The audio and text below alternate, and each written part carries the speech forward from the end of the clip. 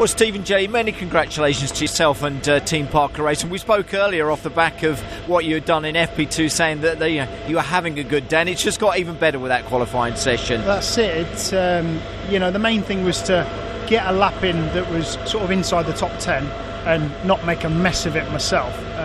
And then when I knew we were there or thereabouts and we'd done a good lap, then it was about just pushing like mad and putting it on the line and just thinking, well, if I end up in the gravel, it's still going to be our best qualifying all year. So there was some big commitment out there. I think the bottom of the car's pretty wrecked on all those curbs, but the boys won't mind. No, I don't think they will do. What a lot of commitment from a lot of drivers out there, but it was necessary, wasn't it? I think we were top 26, separated by only a second out there, Stephen. Yeah, but I didn't know that, but that's what it takes at Notco. Doesn't it? It's that sort of circuit, and you have to dial yourself in, and then just go bananas. Yeah. And it pays on the watch. It doesn't pay on the watch at most circuits, but here you can push and you find a bit of time.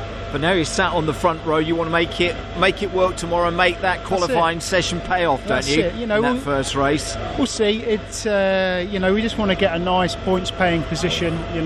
Team Parker Racing's best result so far is like 14th, so we'll just look to better that and chip away at it and have a nice day tomorrow. A nice day tomorrow where you put yourself in a great position. Like I say, that was a fantastic qualifying session from yourself and for the team. So Stephen, well done. Thank you very much.